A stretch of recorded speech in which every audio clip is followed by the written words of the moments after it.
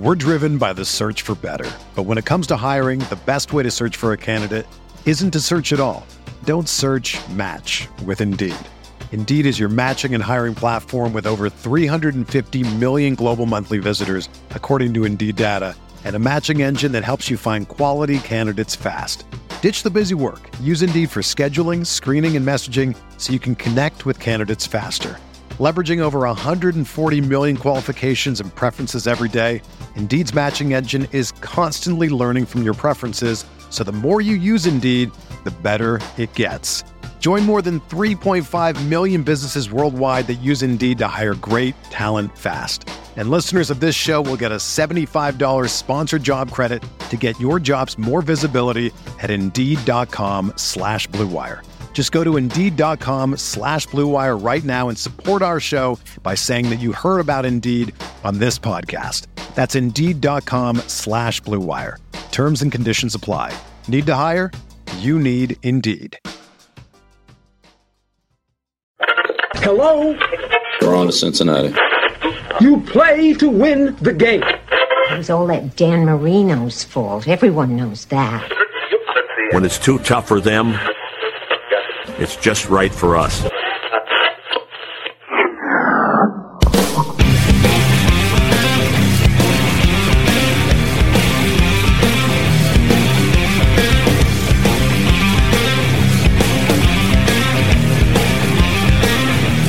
Rockpile Report, AFC East Roundup, hosted by Bills season ticket holder Drew Gear, a part of the Blue Wire Podcast Network.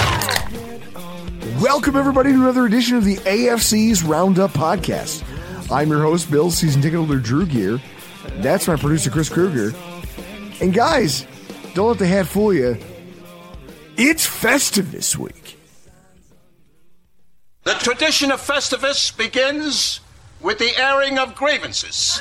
I got a lot of problems with you people. Now, you're going to hear about it. The idea of Festivus, just like Christmas, is the idea that we need a palate cleanser.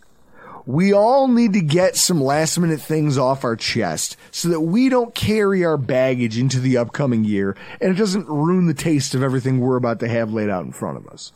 Now, it coincides with our Week 15 AFC East Roundup.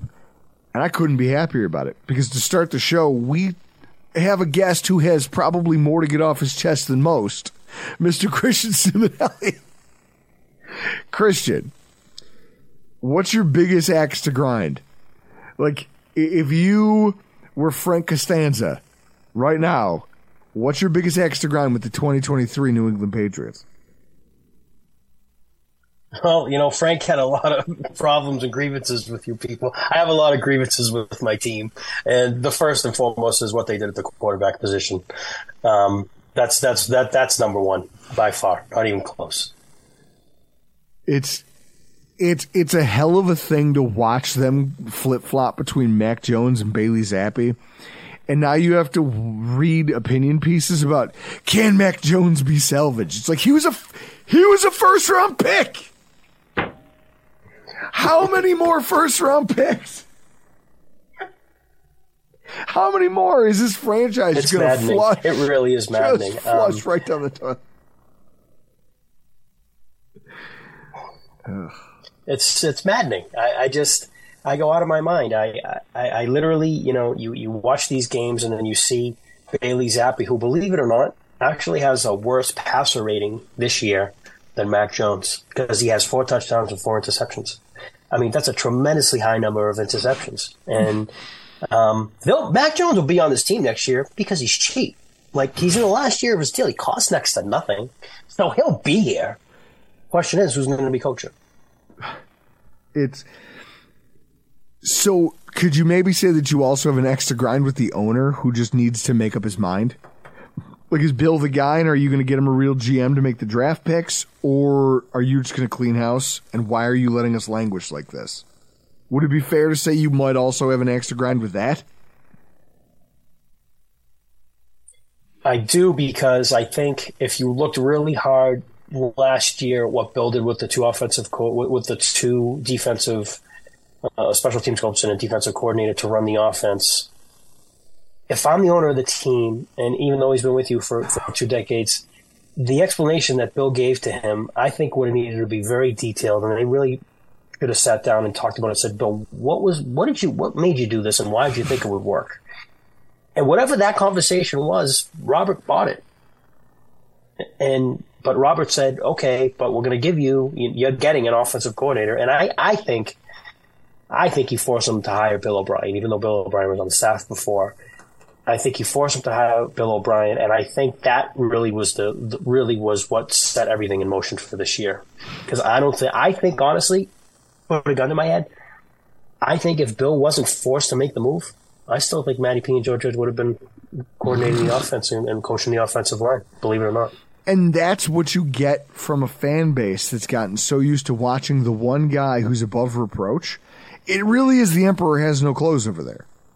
You have a GM/head coach who, in his own mind, is infallible. And if he does fail, and if he does think he's fallible, he'll never tell you that. He'll never make it known to anyone. He'll never admit wrong. Like, it was refreshing in the wake of the Tyler Dunn article, 2 weeks ago, and all of those pieces, to watch Sean McDermott own some of the mistakes he's made. And it's interesting to think about how Bill Belichick would handle something similar. How would he be contrite, or would he just continue to be like, no, I'm right because I'm Bill Belichick. Look at my rings. I know what I'm doing. Everyone shut up. Because I think that he's proven that he's not going to take advice. He won't take counsel, and he doesn't pivot well. And if he's the only guy in the room, you guys are going to be stuck with this. I mean, I look at this right now. It's one of the most ridiculous stats of the year. The New England Patriots, Chris, only have one 300-yard passing game. Do you know when it came? Against the Bills. Nope. Week 1 in a loss against the Philadelphia Eagles. Yeah. And ever since then, their team has not looked like a respectable passing offense. They have 1, 2, 3, 4, 5, 6, 7 games where they failed to gain 200 yards through the air. 7. Do you want to know what the record is in those games? No idea. They won against Buffalo throwing 268. They won against the Pittsburgh Steelers throwing 222. They've lost all of the games. They've lost all of the games. If they don't throw 200 or more, they beat the Jets throwing 201. Yeah. Every game that they have not thrown 200 or more, they've lost. As most teams would if you threw under 200. Except they've done it that many times. That's a wide receiver problem. It's a scheme problem. It's a quarterback problem. It's a coaching problem. Like, this is just, how much farther down the hole do we have to go with this? And then, of course, it's not enough that obviously your team's undergunned against the Kansas City Chiefs. But then the refs have to give them a little help too, right? Yes. Oh, yeah. I mean, on the list of things with this game, I mean, the refs are down, but still, I think when you watch any NFL game now, and particularly like, this one, you watch it and you're like, what are these guys seeing? What are they watching the same game? Are they not? And then just the ticky-tack calls too on top of it. The old saying, you can call holding on every play, but they seem to call it at like the perfect time. It's just, it's maddening. I mean, you watch any game. And I'm convinced right now, with all the injuries to quarterback this year, you will not be able to touch a quarterback very soon. They're literally going to put a red jersey on him. I'm telling you, because the game can't afford to lose the guys that they're losing. Like tonight, this whole game in Philly and Seattle was hinging on both quarterbacks being in there, and thankfully both of them were starting in Hurts and Geno Smith. But, I mean, you were looking at like Drew Lock and I don't know who else. The battle of the backups. Chris, can you give me way too many of those games. Who is the Philadelphia Eagles backup quarterback? Who is it? I'll look it up. And does it matter? Like, you're right. Exactly. And so to watch this game play out the way that it did, and to know that you guys lost it was a tight game there for a bit. Marcus Mariota. This guy. Oh, okay. You know, Marcus, that's at least the name we know. Do you know what Marcus Mariota's claim to fame is? He's the only guy to throw a pass and then also catch it for a touchdown. Against Kansas City. Against Kansas City, at least in the last 20 years. So it's the only time it's happened. I remember watching the game and going, wait a minute, what are the fantasy football implications of this? Because he must get double points, right? Like, if you threw the ball and then also caught it and scored a touchdown, then you get the receiving touchdown plus the passing touchdown, correct? That's how I would think it would work. It's exactly how I think it would work. In theory, you're right. Right. Now, what I think is disgusting is that you allowed a running back to complete a pass for a touchdown. That's gross. Don't do that. Don't do that. Like, I would have a grievance about that. I'd be like, Bill, how come your defense didn't know that was coming? You didn't have a play for that? Your linebackers have that poor discipline? You were supposed to be the defensive guy. I can't think of a year that's had more embarrassing plays like that, that's had more embarrassing showings. I mean, it would be so rare like this to lose at home and to get embarrassed at home. And even though you said the score was close, it never felt really close. Felt that they were even going to win the game. Like, they were in it, and you were like, oh, all right, And then, like a sucker, I'm sitting there, and I'm like, well, they're hanging with them, and I'm like, what am I doing? Why am I doing this to myself? And this is what I love. You are the drought era Bills, and you don't even know it. Like, if I have a grievance with Patriots fans, it's that you guys are the drought era Bills, and you don't know it yet. You haven't seen it. You're still in denial. When Bill Belichick leaves, whether it's this year, whether it's next year, there's no one riding into town who magically takes you back to the Super Bowl days. Those are gone. Now, what you're doing is, it's Shawshank Redemption. You're trying to dig out of prison with a spoon. That's what you're doing. And it's going to take you a while. But it could be done. And this is where all of this stuff around the head coaching job and Bill Belichick's future comes into play. The Patriots right now are lined up to be one of the top teams in the NFL in terms of cap space. They're also going to have a lot of high draft picks. They're going to be in the running for one of the top quarterbacks in this draft class, whether it's a Jaden Daniels, a Drake May. What's the kid from USC, Chris? The one who cried? Caleb Williams. Yeah, listen, Simonelli, do you know what a bad look it is if you cry? Like, you run into the stands and you jump up there next to your parents and your mom has to hold a newspaper over your face so no one can see you just sobbing uncontrollably on national TV in a primetime game. You don't get to, like... Not a good look. That's not a good look. And I heard his father's a nightmare to deal with, too. So if I'm a defensive player... That's going to be a tough pick, because I heard his father's a nightmare to deal with. If I'm a defensive player, I'm looking at that going, that ain't my fucking quarterback. You don't sob on TV. You don't sob in front of me. I don't want to see you cry. Asshole, we're out here doing a job. Let's go do the job. Don't cry about it. It is one of those things where the Patriots have a lot of things lining up for them in the future. Do you want to trust that to the guy who got you to this point? Or do you want to cut bait and run? And what does Robert Kraft think? Does Robert Kraft eventually hand that decision off to his son? What do you think the long-term upshot is for? Because now I've moved beyond prognosticating the immediacy for the Patriots. The dynasty is dead. It's died. It's over. Now the question is, right? Does Kraft pull the trigger, or does he pull the trigger and then hand the next hire off to his kid? How do you see that process playing out? Well, since I think Jonathan is the one that's going to be taking over for Robert, I think Jonathan is going to have a heavy say in this. And it's usually, it's my understanding at least, that they collaborate on it and they make, decisions mostly together. At the end of the day, it's obviously Robert making the call. But I would think that moving forward, it's really going to be Jonathan that's going to be the one, and he's going to have a lot of input. And I want somebody new, and I think deep down inside they both know it's time for somebody new. And you go and you get the quarterback. You cannot build a team. Everybody says, well, look at San Francisco. They got a 6th-round quarterback. Yeah, Do you know how many guys they had to hit on in the draft? Look at that team. With the exception of Christian McCaffrey, they hit on like almost a dozen draft picks. They Tom Brady'd. They did the thing. They got the Tom Brady pick that you guys did. Right. And then got the guy who was kind of a game manager, wasn't doing, for his early career, wasn't doing a lot special, was relying on a running game and a defense. It's the Tom Brady trajectory. Now, I don't think he'll be in the Hall of Fame, Brock Purdy, but I do think that it's worth talking about that they did the thing the Patriots did out west, where they have all the cap, they can build a ridiculous defense, they can have a great offensive line, they can have all these weird, they have these weird skill players that wouldn't fit into a lot of traditional offenses, but in this Shanahan offense they work, and this quarterback just understands the timing and the spacing, and he's not doing anything special, right.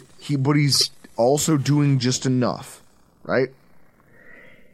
And that's what Brady was early on. Yeah, I mean, you got Brock Purdy arguably has the easiest job in the NFL. You got to throw to Deebo Samuel, Brandon Ayuk, George Kittle. You got Christian McCaffrey behind you. I mean, you got it pretty easy there. Like, you got a lot of skill position plays, but again, like, you want to go that route. Like, you better have a GM in here that understands today's game.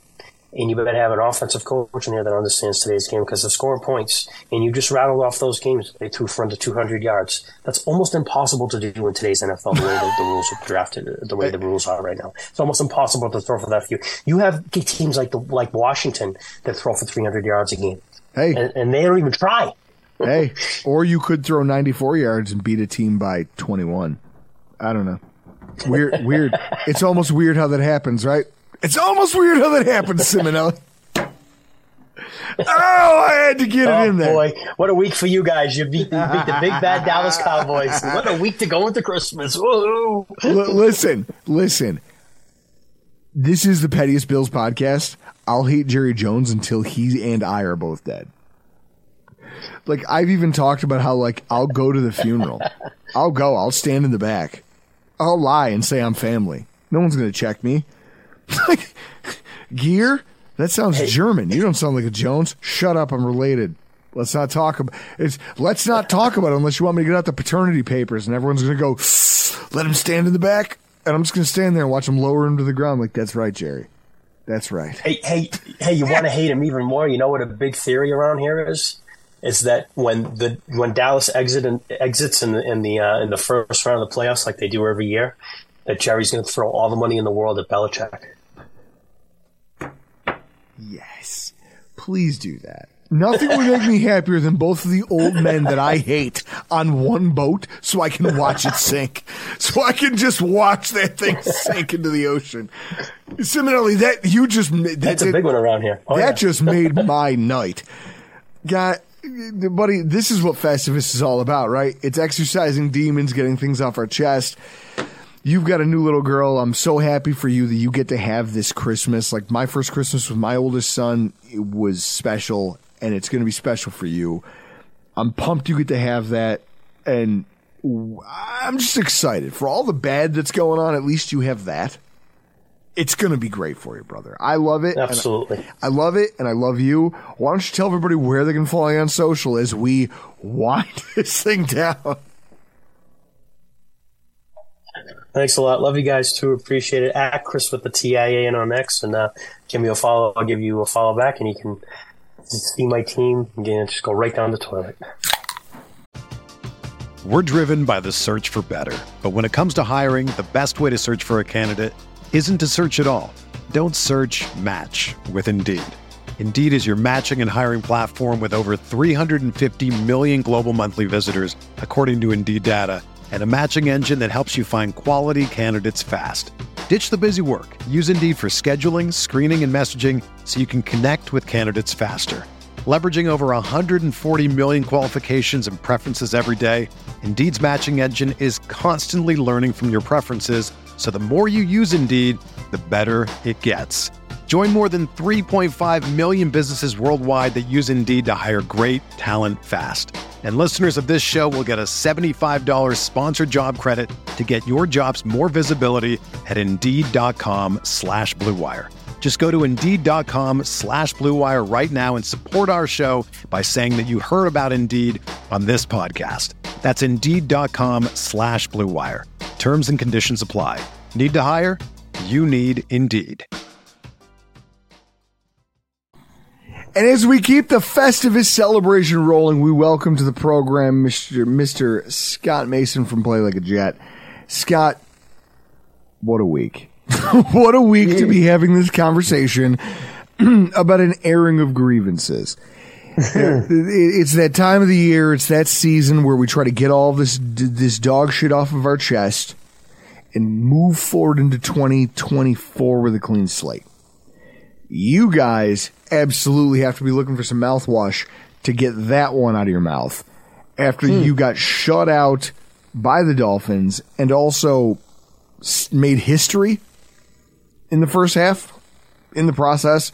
A week removed from, I was seeing headlines about how confident Jets fans are feeling more confident. This win has reinstated, and everyone goes, oh, they beat Houston, who's a playoff contender. Maybe there's an upshot for this team. And then, as it tends to do in New Jersey, the bottom fell out. If you had an axe to grind with the 2023 Jets, or with anything even surrounding them, whether it be the fans, the weather, the injuries, whatever it might be, what's your grievance of 2023? Well, the problem with this question, Drew, is that we don't have 3 hours, so I can't really get into all of it. I'll give you the Reader's Digest version. I'm annoyed at Joe Douglas for not doing enough to build that offense around Rodgers. He didn't really make any improvements. He just thought Aaron Rodgers would fix everything and, okay, we'll just get Aaron Rodgers and great, now we're going to win a Super Bowl or something was what he was thinking, right? And clearly that was never the case. I mean, look, this offensive line, you were counting on Mekhi Becton, who hadn't played in 2 years. You were counting on Dwayne Brown, who's 38 years old and coming off that injury. Laken Tomlinson was bad last year. So there were a lot of things that needed to be done at wide receiver. Even if Corey Davis was here, they clearly overvalued Allen Lazard. And other than Garrett Wilson, they don't really have anything there. So they were very ill-prepared on offense. Robert Saleh and the coaching staff, I mean, I don't know where to start there. Nathaniel Hackett is an absolute joke, and the only reason he's employed is because Aaron Rodgers likes him. I think we all kind of know that now. The fans have been, not all of them, but like there's a segment of the fan base that has just been insane. Like I'm seeing all these weird conspiracies now, and people are still propagating it. Like that Zach Wilson apparently faked a concussion or something because he didn't want to play, which is insane. I mean, we all saw him getting his face bounced off the turf or whatever it was in Miami. I don't know if it's turf, whatever, off the surface multiple times. And then, of course, there's those weird outside people who hate Aaron Rodgers so much that, not Jets fans, I'm talking about people that just hate Aaron Rodgers so much that they go on conspiracy lane rants. I love how they get mad at Aaron Rodgers for supposedly spreading conspiracies, and then they go ahead and combat him by spreading conspiracies about him, about how he didn't actually tear his Achilles tendon. You know, he's just faking it so that he can stick it to the man or something. And then, of course, I mean, Rodgers, look, we're all hopeful as Jets fans that he comes back and he gives him a couple of years or whatever, but he's been de facto running a lot of what's happening, and it's been for the worse with him not there. With him there, you could cover those things up. With him not there, it's not so easy. So I just have way too many axes to grind at this point, I guess, and this is going to be a very, very pivotal offseason because Rodgers hopefully gets back to full health and can come out and play in 2024. What does he look like? I don't know, but they've got to make major improvements. And the people that think you're going to be able to do most of that in free agency, well, talk to the Bills. Bills fans will tell you that's not the case. And what you're going to need to do mostly is do it through the draft. And the problem is they've only got one pick in the top 70 because of the Rodgers trade. Thank God, by the way, they put conditions on that first round pick because otherwise they'd be giving up what could be a top 5 pick to Green Bay for a quarterback who didn't play for them this year. So they're going to have to try and navigate how to get a whole bunch of impactful offensive players that can make a difference right away because Rodgers, unlike, say, Josh Allen, who's in his 20s and should have many more years with the Bills, the Jets know they've got 1 or 2 years with Rodgers, and they have to do everything they can to make it work. So that means drafting as many guys immediately that can help solve these numerous holes that are on the offensive side of the ball. And everybody will just say, just spend money. All right, great. But these guys have choices of where to go. You don't just say, I want Mike Evans to be a Jet, and he just shows up here. So you're going to have to figure out a way to navigate that. And I think what Mark Sessler from the NFL Network said was a great way of putting it. And I'd been saying it a little less aggressively. He said, what this showed you, and you and I had talked about this a bunch, Drew, is that the Jets, with Aaron Rodgers, maybe they were a playoff team, but the idea that they were Aaron Rodgers away from going to a Super Bowl was always ridiculous. And a big part of it is because people overestimated what they had on the O-line and as far as offensive weapons go. So we'll see what they do in the offseason. But yeah, a lot of grievances directed towards a lot of people. It's funny seeing it in retrospect, the way that game exploded. And then you look at the offensive line's a great point. You talk about the mess that you guys have of an offensive line. There's nowhere for you guys to go. You spent money on Laken Tomlinson, right? Like, that was Joe Douglas. Spent money on Laken Tomlinson. 6 pressures, 1 sack, 3 hits, 2 hurries. He was a tire fire in this game. Then you go down the line, you go Mekhi Becton. 3 pressures, 2 sacks. Like, it's just all of the guys who were supposed to be the central. Joe Tippmann at center, not special, didn't look great. I mean, he was okay, but it wasn't enough, especially when everything around him was crumbling. There was not a single starting offensive lineman 4-year team that didn't have either a sack or at least 3 pressures allowed. And so what you have to look at is that and say, hey, maybe on some days this is enough to win. But inside of our own division, it's clearly not enough. And so you got to look at the guy who built it and go, hey, what pivot do you have? Because we might get Elijah Vera Tucker back at full health, and maybe he slides right in and he's back to normal. It's an Achilles tear. Nobody knows. Those things are weird. Knee injuries are easier to come back from than those Achilles injuries because it's in the player's head that thing can snap whenever. It's why there's a lot of Bills fans who are looking at the fact that Rasul Douglas has an extra year on his contract and saying, hey, that works for us because we don't know if and when Trey White's going to be ready to play again. He might physically be ready to go come week 1. It doesn't mean that he's ready to take the field and go play the game. We don't know. So you have to look at the guys who are building this thing, the architects, and go, what did you do wrong, and do we trust you to fix it? And to be honest, if I'm a Jets fan, that's where my axe to grind is. It's Robert Saleh and it's Joe Douglas. And unfortunately, it doesn't seem like either one of them are going anywhere going into next year. I mean, I saw that I retweeted over at our Twitter handle, Rockpile, at Rockpile Report on Twitter, where it was the scene from Wolf of Wall Street where he goes, I'm not fucking leaving. And it was Robert Saleh. And then it's everyone in the crowd cheering as all the AFC teams going, yeah, bring him back. Bring him back. It's been a rough year for you guys. Now you come out of this game, you're looking at it.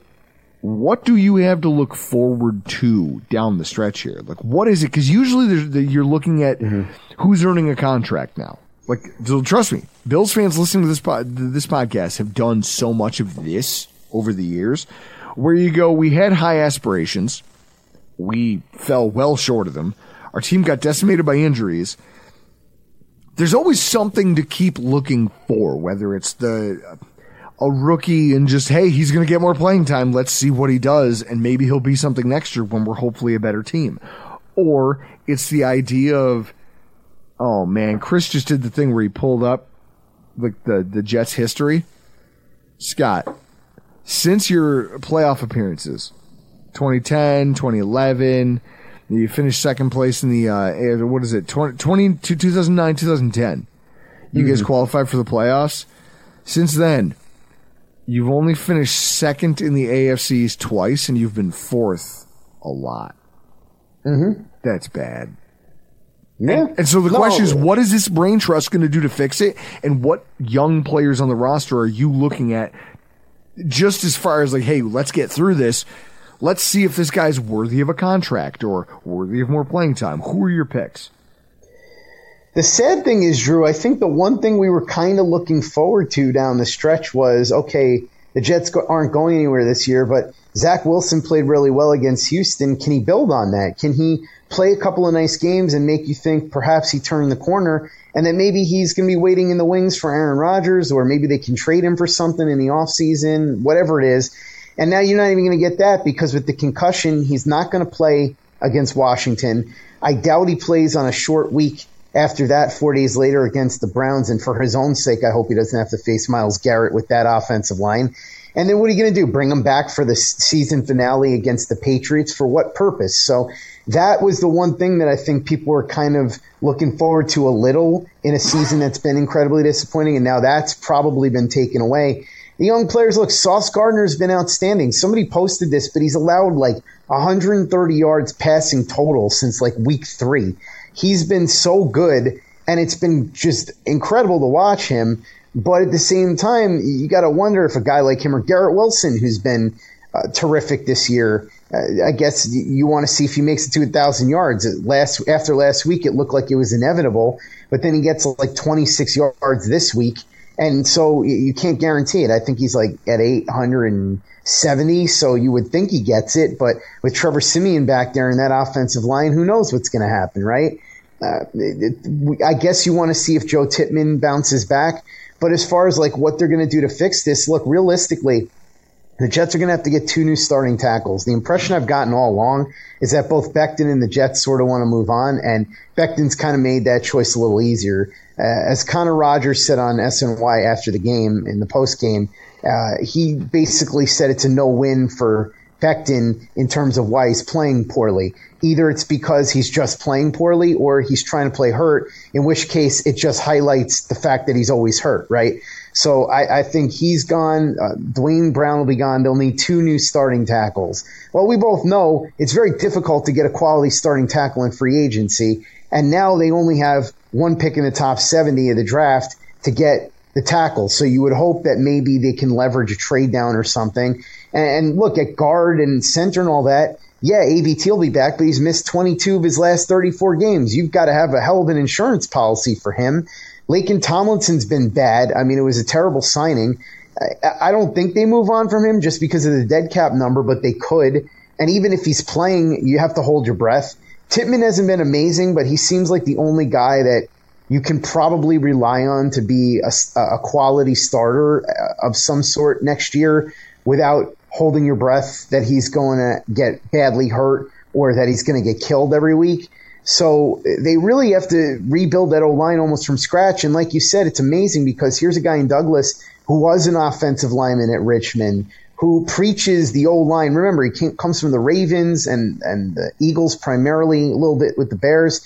But the whole idea was win in the trenches, win in the trenches. Well, I mean, 5 years he's been here, and the O-line is still a mess. And people will say, yeah, but he tried. He used all these resources on the O-line. Okay, fine, but look at what it got him. And yeah, to some degree, you can say it was bad luck, but to some other degree, it was just not making the right moves. I mean, look, Laken Tomlinson's been bad. I don't know what to tell you.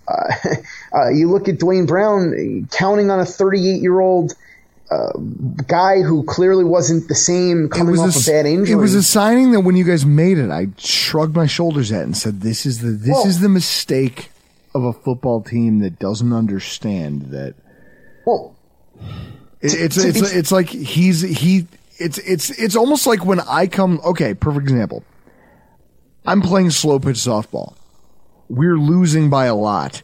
And I say to myself, you know what? It's okay because I can just get up here and hit a triple, even though I haven't hit a triple in an entire season. But I'm going to hit a triple in this at bat. And I'm fine. I'm confident because I think I can do this. The problem is that your GM has become me playing slow pitch softball, where there's an air of confidence despite all evidence to say that you're not going to be able to pull this off in one fell swoop. And yet he thinks he can. Well, on the Dwayne Brown thing, to be fair, when they signed him, last year, it was because Becton had gotten hurt. And at that point, they were scrambling to try and find somebody that could be a replacement. And as far as who was the best guy available, it was Brown. So I don't begrudge them on the signing, but he had a 2-year deal, and bringing him back as the penciled-in starter without trying to figure out a way to get an upgrade. I mean, the funny thing is they clearly recognized they needed to do something because they made a hard pitch for Dwayne Brown. And then, Orlando Brown. And then when Orlando Brown went to Cincinnati, they just kind of shrugged their shoulders and said, well, I guess, we gave it a shot. And that was the end of it. And then now you hear, the contingency plan was move Elijah Vera to Tucker to tackle. And then you move, you put Joe Tippmann at guard and then McGovern and all this stuff. And it's like, all right, fine. But Vera Tucker himself was coming off of an injury. You also knew that tackle wasn't his best position. So why is your contingency plan to take a guy who is coming off an injury and move him to a position that's not his primary spot?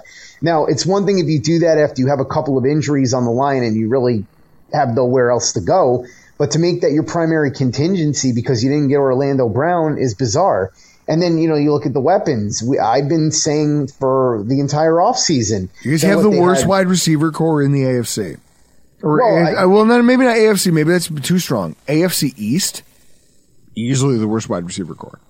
Well, I mean, listen, I wouldn't have said that before Corey Davis retired. I wouldn't have said it's worse than the Patriots. But even with Corey Davis, I mean, you've got Garrett Wilson, who's great, and then a couple of and then now, Davis retires, which I don't know if they knew he was going to retire, but clearly in camp, they knew something was up and they were in contact with him because he missed a ton of camp for quote unquote personal reasons. So they had to know something. And then Lazard, I mean, look, he was clearly a product of Rodgers, and people can say, if Rodgers was playing, whatever, but his career high with one of the best quarterbacks of all time was 788 yards. People are acting like he was some sort of really good bona fide number 2, and he never was. I had been saying all along, look, when DeAndre Hopkins became available, I said it right then. I said, look, cut Corey Davis and sign DeAndre Hopkins. You can get Hopkins for the same money as Davis, and it's a significant upgrade. You put Hopkins with Garrett Wilson, and all of a sudden you're cooking in the wide receiver core.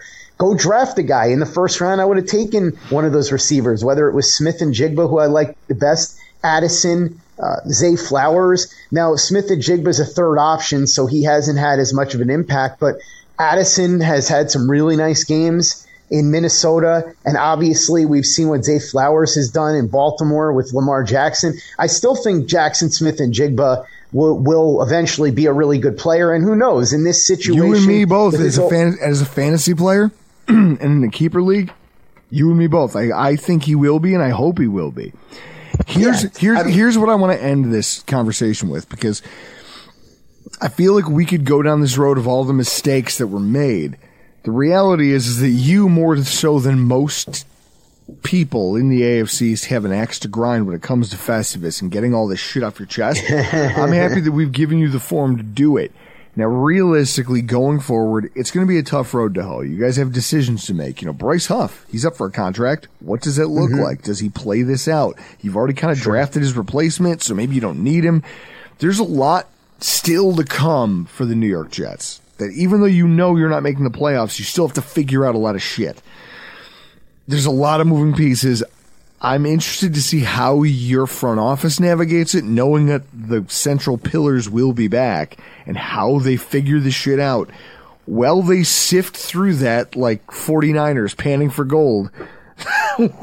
Where can we all hate watch your content?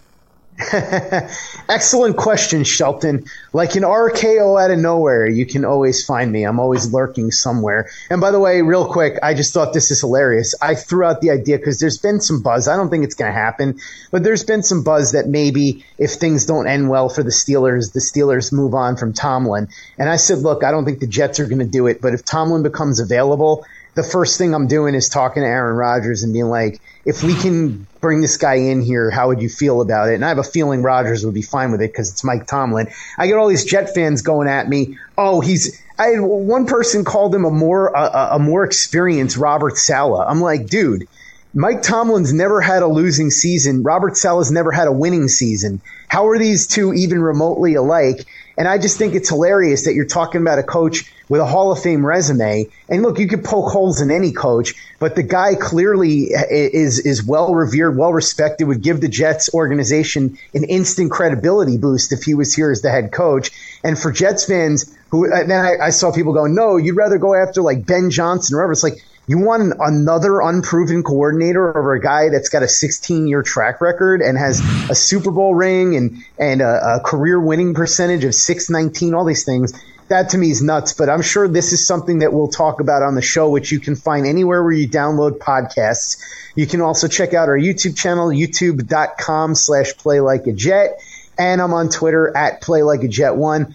I obviously don't have much to root for other than draft position the rest of the way, but I will say I'm going to be watching the Bills and the Dolphins down to the wire, and it's going to be interesting because I was just playing this through. All that has to happen is the Bills got to take care of business against two bad teams, and the Dolphins have to lose to one of the two really good teams. They're playing Dallas and Baltimore. That's a very good possibility they lose one of those, and guess what? It sets up one hell of a showdown in Week 18 between the Bills and the Dolphins, and I would love to see it. And I'll tell you what, this is no secret to anyone who listens to the show. I'm no Bills fan, but if you're giving me a choice between the Bills and the Dolphins winning that division, let's go Buffalo. Scott Mason, Christian Simonelli, Alvar Tiaga in about 15 minutes. They were the fabulous Freebirds. Fabulous Freebirds of the AFC East. I will say this.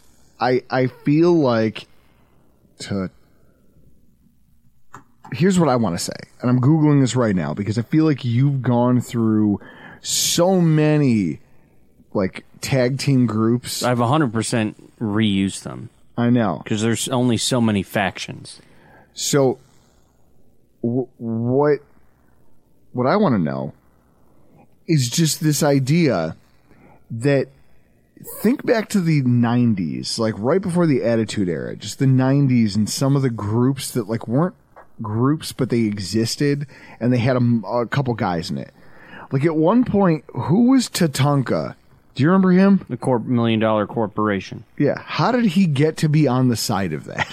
Like, think about that logically. He said that rich white guys. It was Lex Luger was involved with that angle. Yeah. So how? Like, how did this all come to be? Culminated at, I think, SummerSlam 94. And then Tatanka turned heel. I do remember his heel turn. And then he was a bad guy, right? Yeah, he was a bad Indian. To Lex, which is a crazy thing to do because the whole angle is, hey, Native American wrestler. We're here to Native pride. We're going to try to, like, play off that. And we're going to pump this angle up. And then, well, that got stale. We're going to make you a bad guy. And we're going to make you a heel for Lex Luger, who's supposed to be like the American guy. Right? All-American. The all-American guy. Remember when he, with Yokozuna? Yeah, he body slammed him on July 4th. Threw him on the rack? He didn't throw him in the rack. You can't put Yokozuna in the rack. He just body slammed him. How funny would it have been to see a Yokozuna-Andre the Giant match? That would have been awful. neither guy with any technique. Yeah, no. Neither guy with any athleticism. Like at least the Big Show, Andre the Giant. The Big Show, for being as big as he was really athletic. Yeah. I mean, if you were to look at all the guys who were ever in that range of, let's say, 380 pounds or more, the Big Show probably is the best, wasn't he? Yeah. Who else would you put in that category with him? For big men, it was Andre the Giant, Big Show, Undertaker, Kane, or any of his other personas, Fake Diesel or Fake Diesel. Isaac Yankem, DDS. Isaac Yankem. I forgot about that. Chris, that's one of my grievances for 2023. We are here talking about the Buffalo Bills, and we got to talk about our grievances for 2023. For me personally, one of them is that I feel like you're now mailing it in when it comes to the wrestlers. I feel like there's more tandems out there that you have forgotten about. Probably, but I'm not doing the research. I'm not making a list of all the names I've used and then crossing them off. No, but what I think you need to do is you got to dig deep. You got to find new references. You got to figure out, like when it comes to tag teams, I think of the Killer Bees back in the 80s.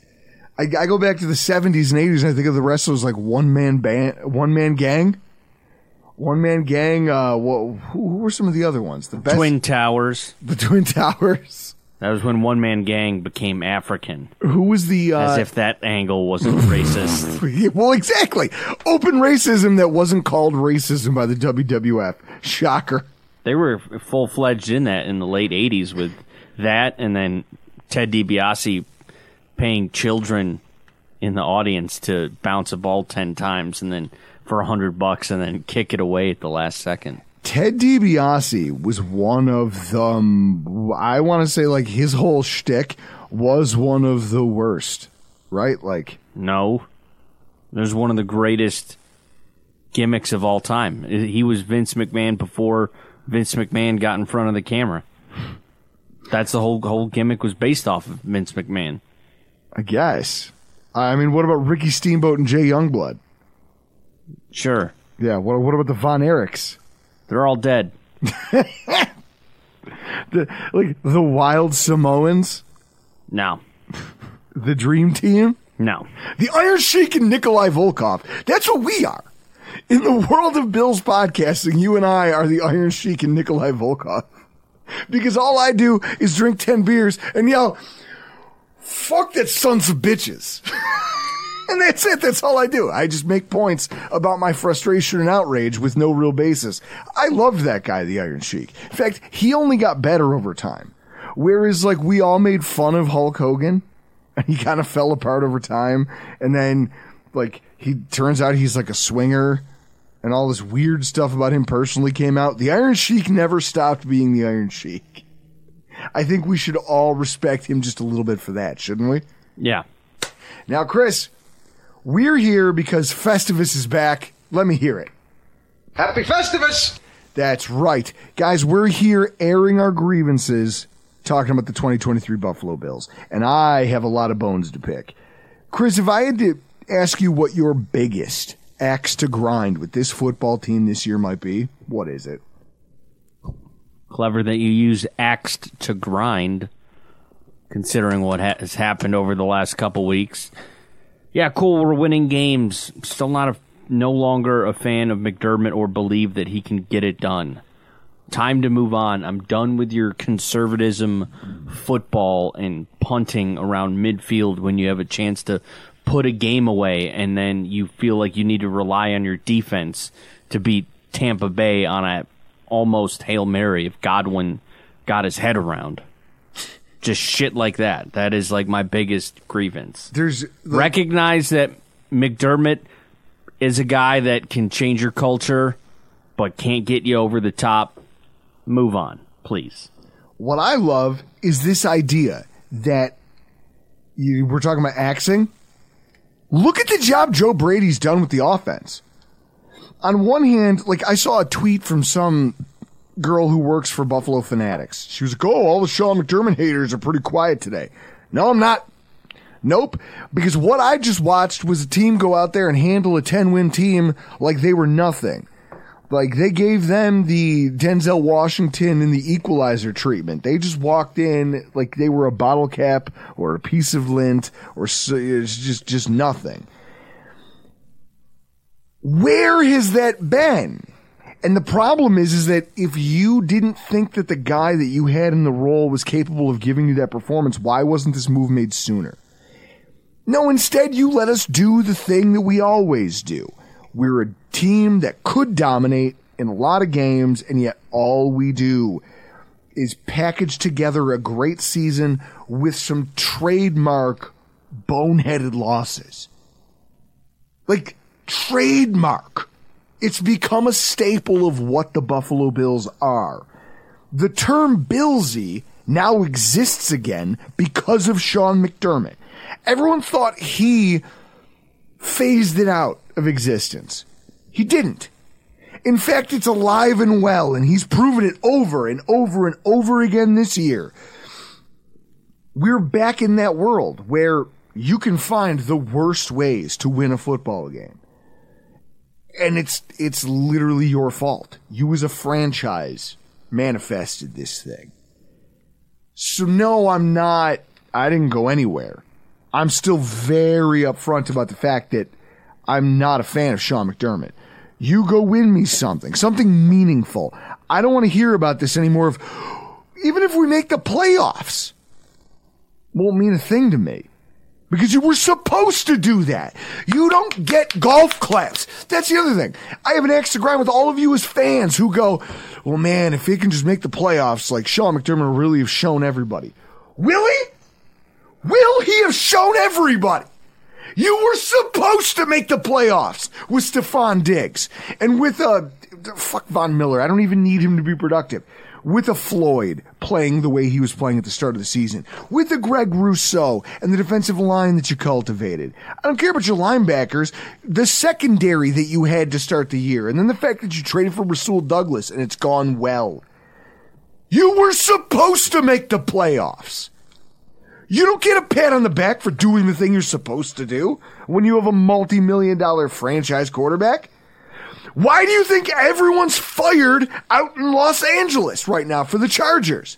Because they have a multi-million-dollar quarterback, and they have a highly paid group of a wide receiver, akin to Stephon Diggs, Keenan Allen, regularly productive, highly paid.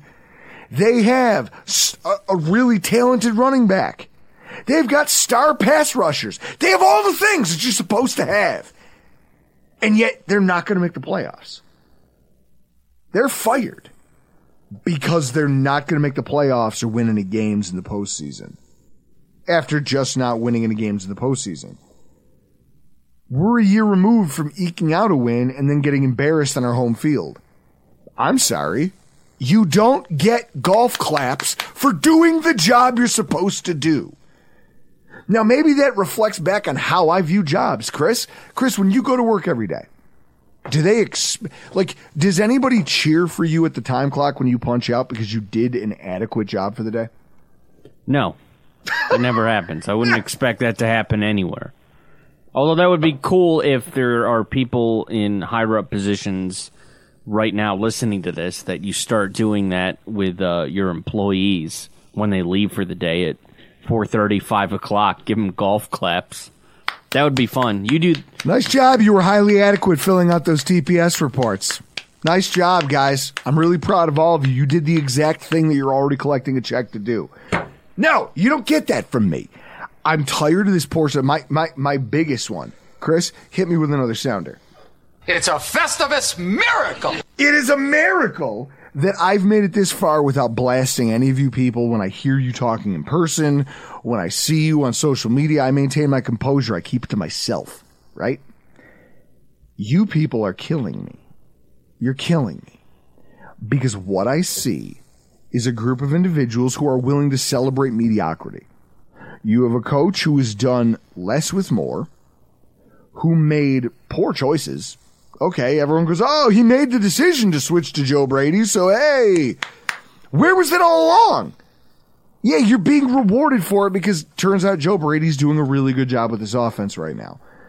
It's a small sample size. I'm not going to say that he deserves the job for forever, but you don't get credit for picking another guy in your staff after you fired a guy because realistically you didn't have another pivot. Joe Brady was always going to be the guy if you fired that guy. And it took you way too long to figure out that he wasn't the guy. That's a move you make earlier in the season when we were having all of our problems and on this ridiculous... Like, Chris, go up to Pro Football Reference. Pull up the 2023 Buffalo Bills. Yeah, give me a minute. Yep. So while he's looking at this, as he clicks his way through, back to there you go. Yeah, get there. So let's scroll down here for me. Yeah. So when you look at this and you see that you're scoring 14 points against the New York Giants, and that you're scoring 20 points, but 14 of that's coming in the fourth quarter, against the Jacksonville Jaguars. And then the following week, you lose by a single score to New England, but you had to score 14 fourth-quarter points. Maybe that was the point where you go, hey, I need to fire my offensive coordinator because he's not cutting it with the tools that he has at his disposal. Instead, what you did was you poisoned the well and allowed him to go out there and ruin the Bengals game and the Broncos game. And then it became a thing. You were like, oh, wow, hey, this thing, guess who's getting fired? Oh, I know, the offensive coordinator. Too many men on... It's just, you waited too long. And the fallout of you waiting too long is now these teams that hold wins over you are going to be ahead of you in the wild card hunt at every turn.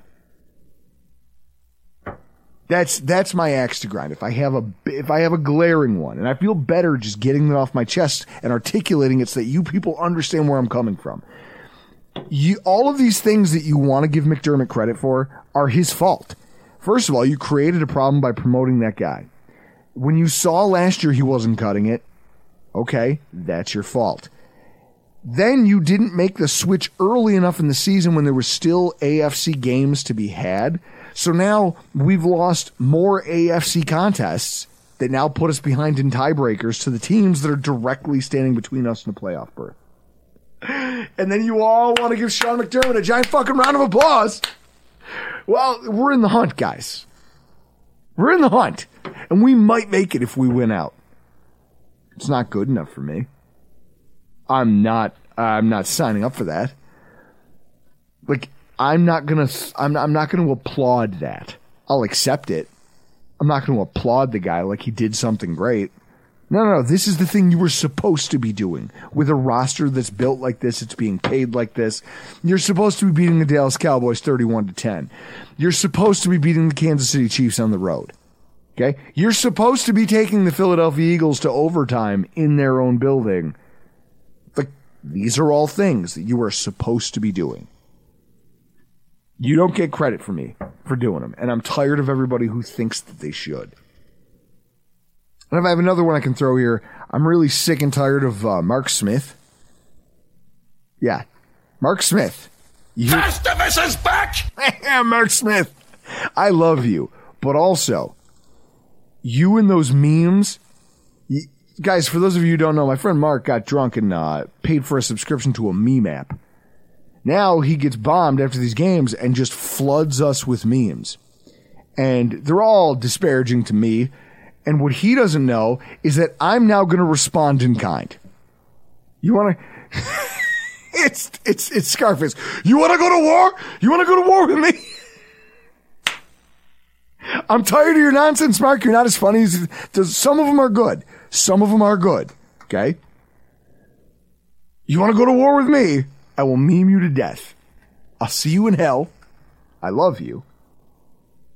And also, I will see you at the tailgate for the Patriots game. Chris, anything else you want to get off your chest about this fan base, about the team? Is there a player that's been bothering you? Is there something here? What about your, it's always a grievance for me, podcast related, your excess time with our guests. I hate the stop recording and then talk to them for 20 more minutes. That's an axe to grind. So you're cutting into recording time. What would you suggest I do? Just say, hey, thanks for joining us, and hang up the phone. Simple as that. How do you end phone calls with your mom? If my mom starts going on a run, my mom now does this to me. It's the same process. You just, as somebody's, if you give a subtle like, oh, hey, I gotta go, and they keep talking, you just keep hitting them with a all right, okay, thanks, bye. All right, okay, thanks, bye. Okay, thanks, bye. And you just keep doing it faster. Okay, thanks, bye. Okay, thanks, bye. And then you hang up. And now my mom will do it to me. It's like caught on where she does it to me. Because if I'm like driving somewhere and I'm on the phone with her and maybe I went like grocery shopping or just shopping in general, and I got call your mom to talk about grocery shopping. No, I'm saying if I'm on the phone with my mom and I'm on my way home, and I was just like out at the store, stopped at a couple places, and I'm pulling in, I got to get off the phone and get all the shit out of my car, take it into the house. Like, all right, okay, thanks, bye. She's still running her mouth. All right, okay, thanks, bye. Okay, thanks, bye. I gotta go. Okay, thanks, bye. Okay, thanks, bye, and then you hang up. I need you to know that we do not care. I will continue to talk to our guests, and I will continue to make small talk that drives it. It almost makes me happy. It makes me happy knowing that it bothers you. Bothers me a lot. That my friendship with these people bothers you. Yeah. Oh, guys. Tell me that you don't all have your own grievance there. Why don't you tweet at us at Rockpile Report on Twitter or email this rockpilereport716@gmail.com. What is your biggest grievance with the Buffalo Bills of 2023? Next week, we're going to get together. We're going to talk about year-end stuff. We're going to talk about New Year's resolutions. Iman Azizi of Q42 Barbecue, my business partner, purveyor, Q42 BBQ. He's going to be joining us in studio so we can talk about this stuff. We're going to read through together some of the funnier submissions you guys give us for your grievances. Some of you guys are going to get a little something from Q42. Take a look at this. The bigger bottle. Yeah. That was the brainchild of long snapper Reed Ferguson. He goes, you know what? We need to sell this in a larger bottle so that people don't feel like they have to baby it. And he's 100% correct. And this is the best batch of rub we've ever produced. Also, right there on the side, ranked number 14th in the world, number 1 in New York State. You're welcome. Do yourselves a favor. Go check that out at Q42BBQ.com. Don't go to Q42.com for reasons that I can't get into here for, just don't do it. Guys, Festivus is back. Make sure that between now and Christmas, you get all of these grievances off your chest. Okay? That way we can all step forward into the new year with a clean slate. I look forward to doing that with this football team, if and when they do eventually make the playoffs. I want to hope that when we hit that, I can see that, take a deep breath and take it in, and go into it without any of the animosity that I feel towards these players and this staff and everything else about this team right now. Chris, I think that's the spirit of the holiday, isn't it? Yeah, you'd hope so. Absolutely. And that brings us to our final segment of the evening as we talk to the still reigning AFC East frontrunner, Miami Dolphins, and Mr. Alfaro Tiago, who joins us every week to just extol their exploits. And I got to tell you, it was the most anticlimactic thing to put on a TV in a parking lot before our game. Here, everyone was all gassed up. You know, the injury list comes out. I go, Tyreek Hill's not playing. Okay. Xavier Howard's not playing. Okay. It's like that gif with Vince McMahon where he's just like, and he's in the lazy boy in the ring, and then Javon Holland was not playing. Elliott wasn't playing. And I just flipped the chair over. I'm like, oh my god, this is the hottest thing I've ever seen. Starter in the secondary playing, Jalen Ramsey. This is the hottest thing I've ever seen. Please tell me the Jets can pull this off. No. Alf, the theme of tonight's show is Festivus. You know. It's a Festivus for the rest of us. And we're here extolling our personal grievances with each of our respective franchises. What would you say your biggest grievance with the 2023 Miami Dolphins is? Can I include the fans, or? It can be anything you want. Okay, I'm gonna give you one outside of the team and one inside the team. The one outside the team is the bipolar nature of the fans. They lose their minds, and then when they win a game, they're winning the Super Bowl again. Now they're just cautious because everybody knows that they acted like clowns last week. So naturally, this week they're going to be a little cautious because they don't want to really look like clowns by starting the Super Bowl talk once again, right? And on the team I've been making fun of them all year. They have this McNeese State thing going where they look at the opponent and they say, you know what, we can rest this guy and rest that guy. And sometimes it comes back to bite them. And it actually did this year. It came back to bite them a couple of times, most notably against the Eagles. They decided, you know what, we're not starting either cornerback against the Eagles. Although both, look, everybody's around the team, and these guys tend to talk a lot. Xavier Howard's telling everybody, oh, I'm playing. Like, I saw A.J. Brown because I think they're friends, like they're long time friends. And he was telling everybody that week, oh, I'm playing. I saw A.J. Brown on the schedule before the season, and I knew I got to play that game. And then Jalen Ramsey was telling everybody, yeah, I'm ready to go this week. Then all of a sudden, nobody's playing. It's going to be Kader Kohu and Eli Apple going up against A.J. Brown and Devonta Smith. This one against the Jets, they had everybody working out before the game. Xavier Howard got hurt on the first third down of the game against Tennessee. He played the rest of the game. So he could have played against the Jets. They just looked at the opponent and they said, not necessary. Let's rest all these guys. Let's play a little bit more cautious, not put the ball at risk, and just win the game. And they won it in pretty resounding fashion. It was pretty damn good performance. Now, what was the stat you were just telling us about before we hit record? Here, they punted, they were punting, but you were like, this stat's going to stand. What was that? The Dolphins had more sacks on the Jets than the Jets had yards at halftime. Dolphins had 5 sacks. The Jets had 4 yards. AFC Player of the Week to just straight back to being a dumpster fire. Like, if there's anything, like, if that's not a microcosm of the week-to-week nature of the NFL, I don't know what is. And they put him back there to drop back the pass, and he was just getting absolutely bombed. And now he's in concussion protocol. Yeah. Or more likely, checking the tee times and. Well, more likely he's like, hey guys, remember when I said I was hesitant to take the starter's job again? This is why. This is the shit I was talking about. I don't want to do this. And they go, we think you might be concussed. Yeah, you know what, Doc? I am a little foggy. I should probably sit this one out. And the great thing of being like 2 years out from like drafts is that you can start to do your evaluations. Zach Wilson, we don't know because he just never had a very good framework. My suspicion is that he's not good. But we know for a fact Mekhi Becton is not good. And that's a bust pick. He came into the game talking about being healthy. He was just a pylon in that game. Bradley Chubb just come running right around him. And he could have had 15 sacks in that game if he wanted them. But, we started benching everybody in the second half. So, yeah, Mekhi Becton, not good.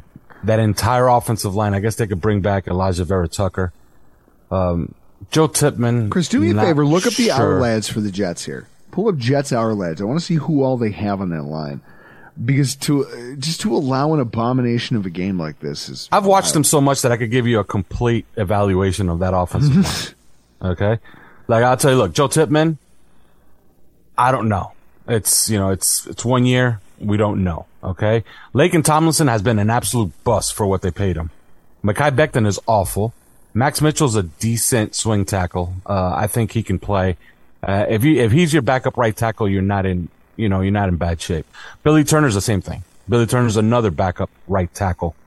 If he's your backup right tackle, you're fine. Who am I missing?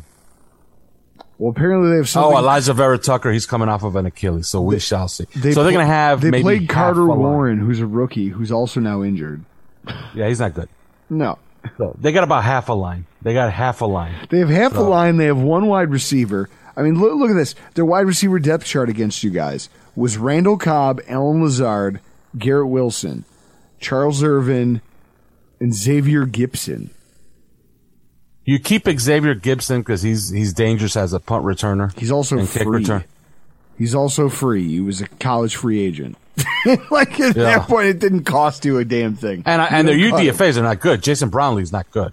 No, that's my point. Like, you have 2 receivers who were going to be starting for you, And I like the they're college simplicity. free agents. I like the simplicity of the Dolphin game plan. Vic Fangio, that was just brilliant. Vic Fangio said, okay, you're going to saddle me with like one starter in the whole secondary? Well, I'm going to have him travel with Garrett Wilson the entire game. And Garrett Wilson got his first target, I believe, in the third quarter. So, God. Jalen Ramsey has been absolutely fabulous. He was fabulous in this game.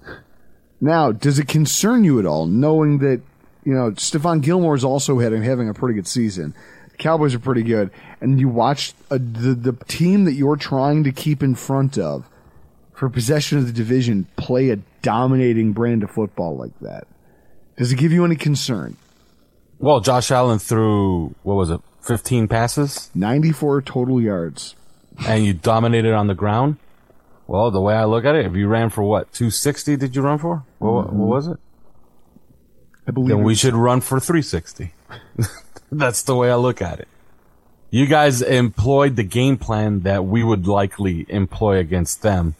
I was watching the game, and as soon as I started watching the game, I'm like, what are they doing? Dan Quinn is infamous for this. He did this against the Patriots in that infamous Super Bowl as well. Mm-hmm.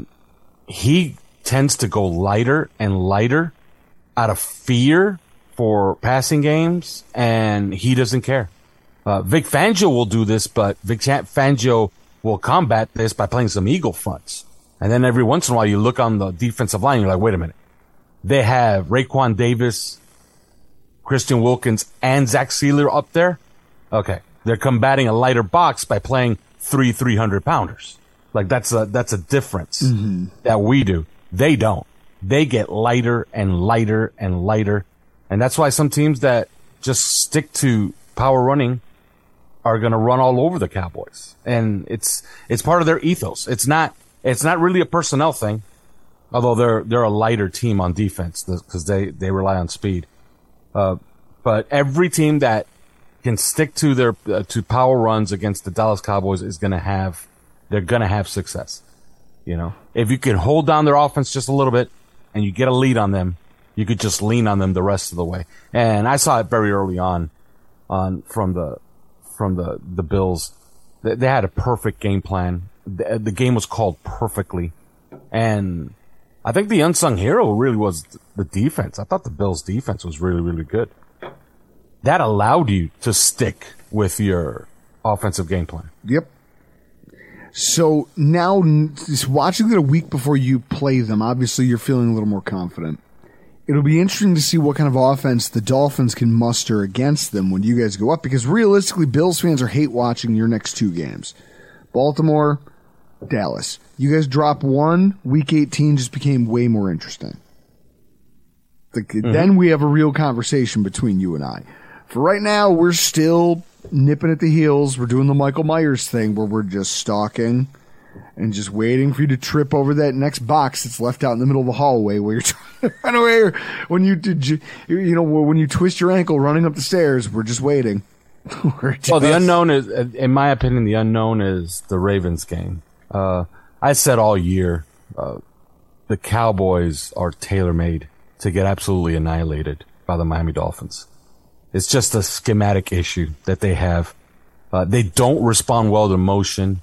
They have problems with speed wide receivers. I do feel as if Miami is going to run roughshod on the Dallas Cowboys. The Ravens game is a complete unknown, but Keaton Mitchell now is out for the year. I don't know if you guys have watched him play. I was watching that game, yeah. I always watch the Ravens with like a meh attitude all year. I kept looking at them like, okay, how are they good? Like, why are they the danger in the AFC? Like, I look at my team and I think my team's better than that team. Then Keaton Mitchell showed up and I started looking at, okay, now that's a new dimension that wasn't there before. And that makes them dangerous. Well, he's not there no more. So we shall see how they adjust to that. Their schedule is absolutely brutal going forward, by the way. So they play the 49ers next week, and then they play us. So that's the unknown. And then week 18, remember my prediction before the season that game would be for the division title. You did the plan say now is, of course, is to win just the next 2 games and make that game be for the number 1 overall seed. Yeah. No, you did say that, and I love the fact that it seems like it's coming to fruition. I can't wait to see it play out. Now, as we let you go, I want to get back to Festivus, your fan base, and the hyperbolic nature of things. If there was one thing that you could say, listen, feats of strength, one of you are going to have to, so something that you're willing to fight over. How about the Dolphins here this season? What would it be?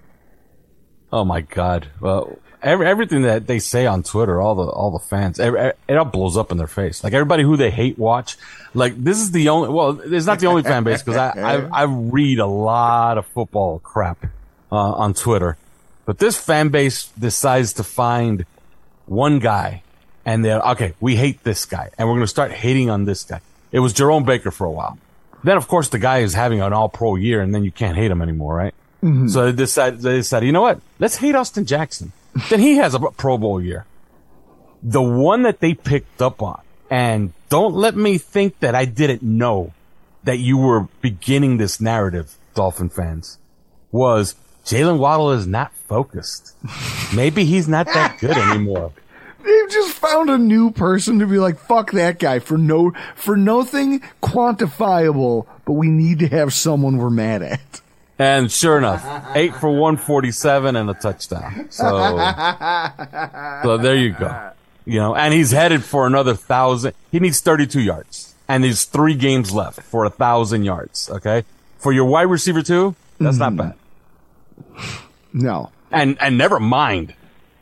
Everybody losing their minds all off season and the entire first month of the season. They got to trade for Jonathan Taylor. They're just not serious. That was my favorite. My favorite line is they're not serious about winning a Super Bowl because they haven't traded for Jonathan Taylor yet. Now, all the people who were saying that, are they the same people who were also the ones screaming for Dalvin Cook? Yes.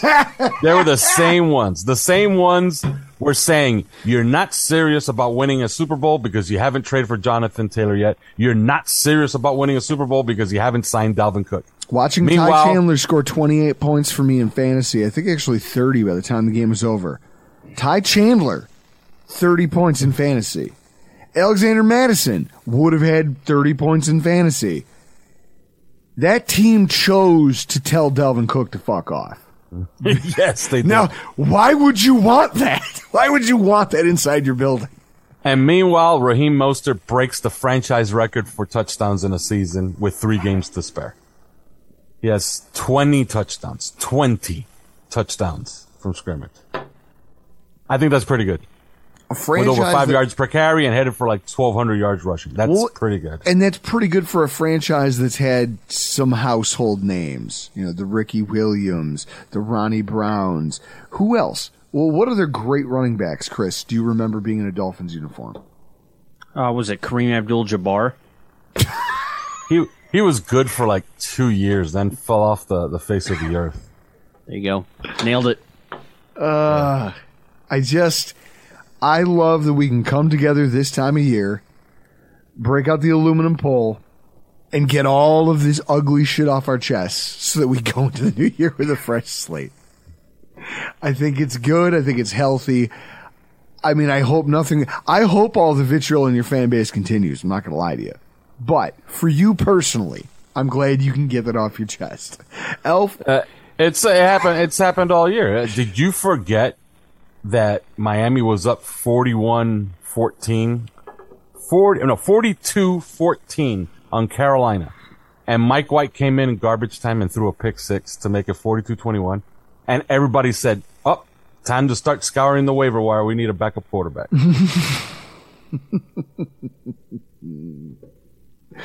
God. So yes, Elf. As we hate watch you guys down the stretch, where can we find all your content? Where can we follow you on social media? If you want to follow all our content, you could go on Twitter at the number 3 yards per carry. It's the account 3 yards per carry. You want to listen to us, you can find us anywhere you get your podcast. Also, the number 3 yards per carry. Guys, this has been a lot of fun, but for tonight, we got to get the hell out of here. I'm Drew Gear. That's Chris Kruger. That's Scott Mason, Christian Simonelli, and Elf Artiaga. And on behalf of everybody here at the Rockpile Report and the AFC's Roundup, the 3 yards per carry, play like a jet, we wish you all a very happy Festivus. Thank you. Whether you're a world-class athlete or a podcaster like me, we all understand the importance of mental and physical well-being and proper recovery for top-notch performance. That's why I'm excited that Unified Healing is sponsoring podcasts on the Blue Wire Network. Unified Healing is a new and super innovative global network of wellness centers powered by Energy Enhancement System, or EE System. If you haven't heard of the EE System yet, then you'll want to listen up.